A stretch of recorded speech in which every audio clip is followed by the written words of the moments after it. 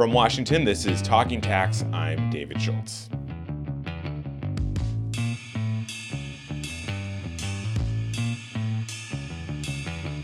Over in Scotland, the 26th Annual Conference of the Parties to the United Nations Framework Convention on Climate Change, also known as COP26, just wrapped up, and one of the takeaways from this summit is that the planet is running out of time to avoid the worst consequences of climate change. Today we're going to be talking about one of the ideas that's been talked about as a solution, a carbon tax. We'll be hearing two perspectives on carbon taxation, one on how it would work internationally and the other about the way it would play out here in the US. And we're going to start with the US first. Sanjay Patnaik is an economist, a director at the Brookings Institution, and a fellow at the Institute for Sustainable Energy Policy at Johns Hopkins University. He spoke with Bloomberg Tax's David Hood about how and even whether a carbon tax could work in the United States. So first of all, we have to break down a little bit of what the current proposals are on the table. And so first is the infrastructure bill that was just signed into law by President Biden. And when we look at the climate provisions in there, there is nothing about a carbon tax or any climate-related tax in there. They do dedicate almost $50 billion for climate resilience, which I think is a really big step because we see many more extreme weather events in the United States that have a negative impact on communities across the country that cause a lot of loss and damage. And then we have the second bill, which is the reconciliation bill, which is still under consideration, right? The latest what I've heard is that there doesn't seem to be enough senators to actually advance a carbon tax. But we will only know once the package actually passes. It does have a really big dedicated chunk of money to climate, which is about $555 billion in the latest proposal that was put on the table. And a lot of that money will go to foster renewable energies, including tax breaks for renewable energy, electricity producers, for people to buy electric cars and things like that. So there we have an important tax angle, and there can be a significant impact through these levers. But it's important that those are, like I like to say, these are carrots, right? These are positive amounts of money that are being distributed to people, to producers and to consumers in form of tax breaks. These are not a carbon tax that would actually put a price on carbon emissions. I guess taking a step back for our listeners who may not be familiar with a carbon tax, can you explain how that works? Yes, and that's a really interesting question because we just came off the COP26 climate conference. And so one important policy tool that countries have to actually achieve the emissions reductions that they promised is to put a price on carbon. And so we currently have about 65 jurisdictions around the world that have some sort of a carbon price, either in place or being implemented or in planning. And so there is a good dashboard from the World Bank. You can go to the carbon pricing dashboard that shows where we have the different programs. And so in effect, there are two ways to put a price on carbon. One way is a carbon tax. That is pretty straightforward. What that means is, let's say you are a factory and you have 100 tons of CO2 emissions per year. With a carbon tax of, say, $30 per ton, you will have to pay for each ton of CO2 emissions that you put out in the atmosphere. There is no limit on your emissions. So basically the idea from the regulatory side is, because it is more expensive for you to emit now, the firm might have an incentive to try to reduce emissions. The second one, which has been a bit more popular across the world, are carbon markets or cap and trade. It's basically an emissions trading scheme where you have a group of firms or a group of factories and you say, look, you guys have an emissions limit, as an example, for next year of 100 tons of CO2. The current level of emissions is 150 tons, so we want to achieve reductions of 50 tons. And then the regulator comes in and distributes these permits, emissions permits, to companies. And companies can then decide, let's say you have one firm that has emissions of 60 and only got 40 permits. Should I reduce or should I trade on the market? And the effect is here that you set an emissions limit, so you can control the limit, but then the price is determined by the market. Thanks for the overview. I guess taking another step back, is taxation an effective lever to curb these emissions and slow down global warming and climate change? That's a really important question, and the answer is a clear yes. So as the vast majority of economists have argued for a long time, actually the most efficient, the most cost-effective, and the quickest way to reduce emissions is to put a price on carbon. And that can be either in form of a carbon tax, or it can be in form of, as I described before, a carbon market through emissions trading. Why is that the case? Because if you think about it, currently, in the United States at least, unless we look in California, we are not paying for the negative effects of the carbon we put in the atmosphere, right? And so this is a clear problem of what economists call negative externality. And in order for someone that produces carbon emissions to internalize those costs, we need to put a price on that. And so that really reflects the true costs of your operations, either if you drive a car or if you produce something. And so that price in form of a tax or a carbon price on the market is actually the way that most economists prefer. So if Congress is going to fall short of some of these goals, obviously the administration has its goals and members of Congress have their goals. Is there anything that the IRS can do without Congress's explicit authority on these issues? I think when we look at actually what has been happening over the last 20 years in the US, we have seen that most of the times the major climate actions have come through the agencies, right? Because it was so difficult to pass anything through Congress on climate, most of the actions happen either through the EPA, or now, as we are getting into new territory, and the Biden administration has done some really good things in that area through financial markets and banks, where, for instance, the new report by the Financial Stability Oversight Committee now came out and kind of like put climate risk at the center, which I think is really critical, and that's a very important first step.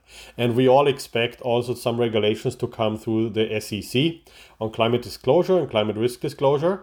And I think the Biden administration is doing a lot of things in that area, because it's a bit more under their control, and especially their whole of government approach, I think, is really critical. I mean, just think about the IRS, right? Like thinking about what climate change will mean for government revenues, right?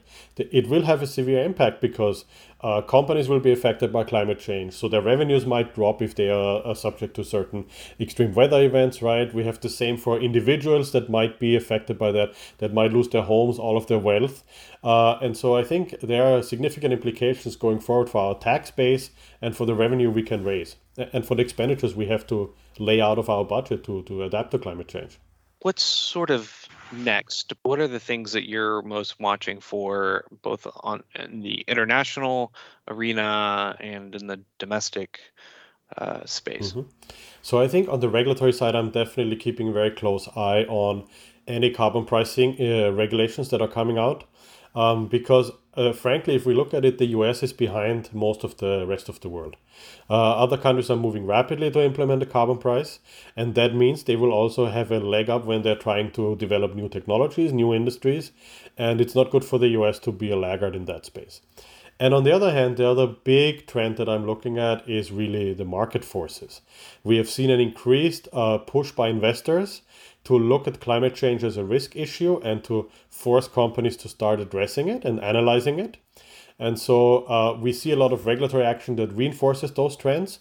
But I believe as more investors are realizing that climate change is a risk issue, it's an economic issue, that can actually move the needle quite significantly. And so that's one of the trends that I'm also looking at very carefully. That was the Brookings Institution's Sanjay Patnaik speaking with David Hood. Now let's move on to the global perspective. Frank Eich is an economist with the London-based consulting firm CRU. He's previously worked in the finance ministries of both Germany and the UK, and also spent time at the IMF.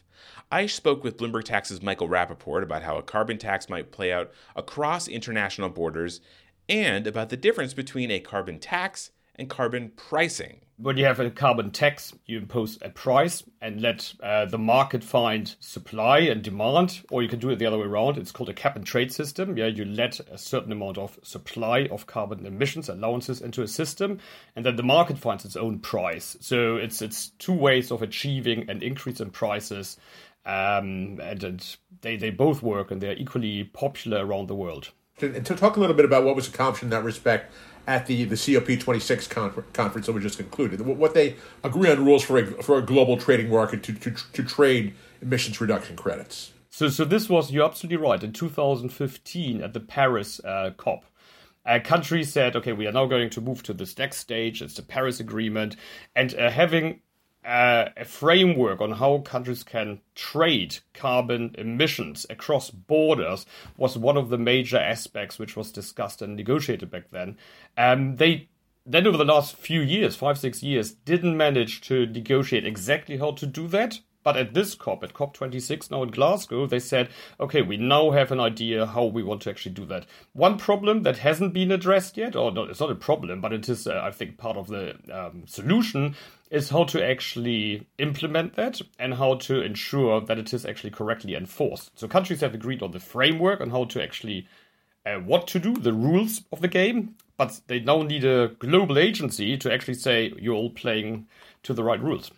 You mentioned before that carbon taxes and emissions trading are kind of equally in use. Does the consequence of this agreement kind of tilt things more toward the trading model than the tax model? No, I don't think that's the case. They are quite independent. I mean, one of them is about, in a way, the carbon tax and the cap and trade system. They're about driving up the price. The other one is about let's allocate in the most efficient way the carbon allowances across countries. So that's not about driving prices. They're the two. I mean, both of them are very, very useful and crucial to achieving climate change targets around the world, but they are quite independent of each other. So I don't think that carbon taxation or cap and trade is affected by this agreement now. What role do you see carbon taxes specifically playing going forward in this? So the cap and trade system, I mean, the EU is the biggest, they established already in the mid-90s the biggest emission trading scheme, and that has become ever bigger.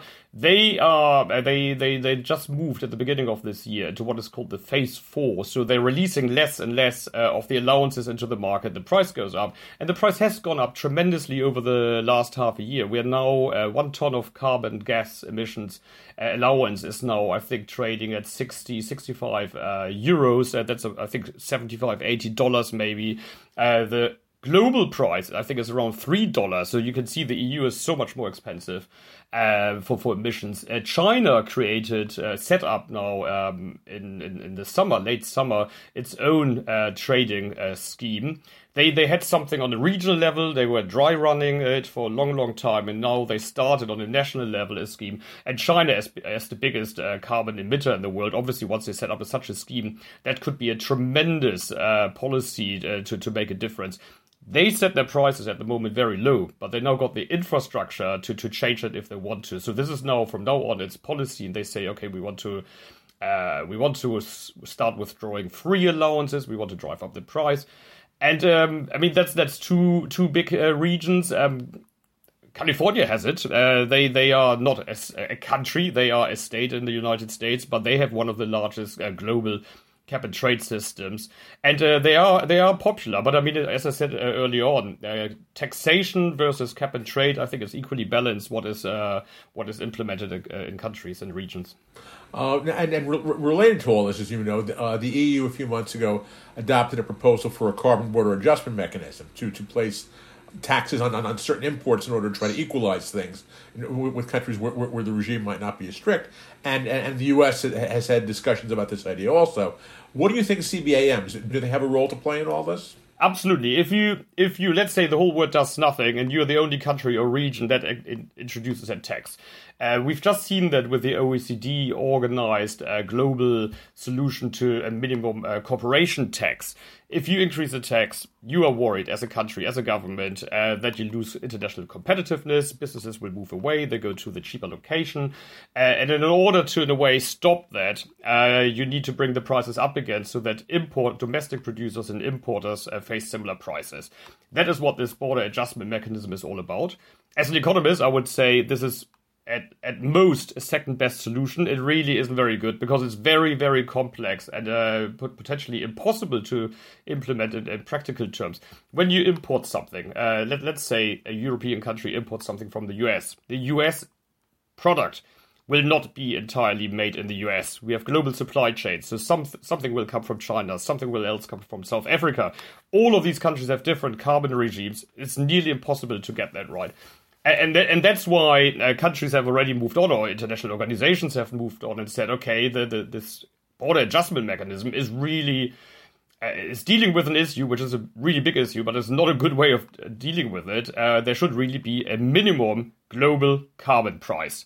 And then countries should sign up to that. That could be different across advanced countries and emerging countries. Emerging countries probably need lower energy prices, carbon prices, because they're still developing. But countries should agree, big countries, the big emitters, the ones which are responsible for most international trade, they should agree to set some minimum standard which would make that adjustment mechanism at the border redundant. That was Frank Eisch, an economist with CRU, speaking with Michael Rappaport. Before that, you heard Sanjay Patnaik with Brookings, speaking with David Hood. And that'll do it for today's Talking Tax. You can find up-to-the-minute news on the latest tax and accounting developments at our website, news.bloombergtax.com. That website, once again, is news.bloombergtax.com. Today's Talking Tax was produced by myself, David Schultz. Patrick Ambrosio is our editor. Our executive producer is Josh Block. And from Washington, I'm David Schultz. Thank you for listening. The number of words in the tax code is estimated to be 1 million, about the same length as the entire Harry Potter series. Add in IRS regs, rev rulings, and case law, and it can be a lot. We all need a little help to sort it out. Each week on the Tax Girl podcast, I talk to the best in the business. And these aren't crazy technical dives. They're interesting and easy to digest looks at topics that matter to you. It's all that you need to stay ahead on the most important tax issues. You can subscribe to the podcast for free on taxgirl.com because paying taxes is painful, but hearing about them shouldn't be.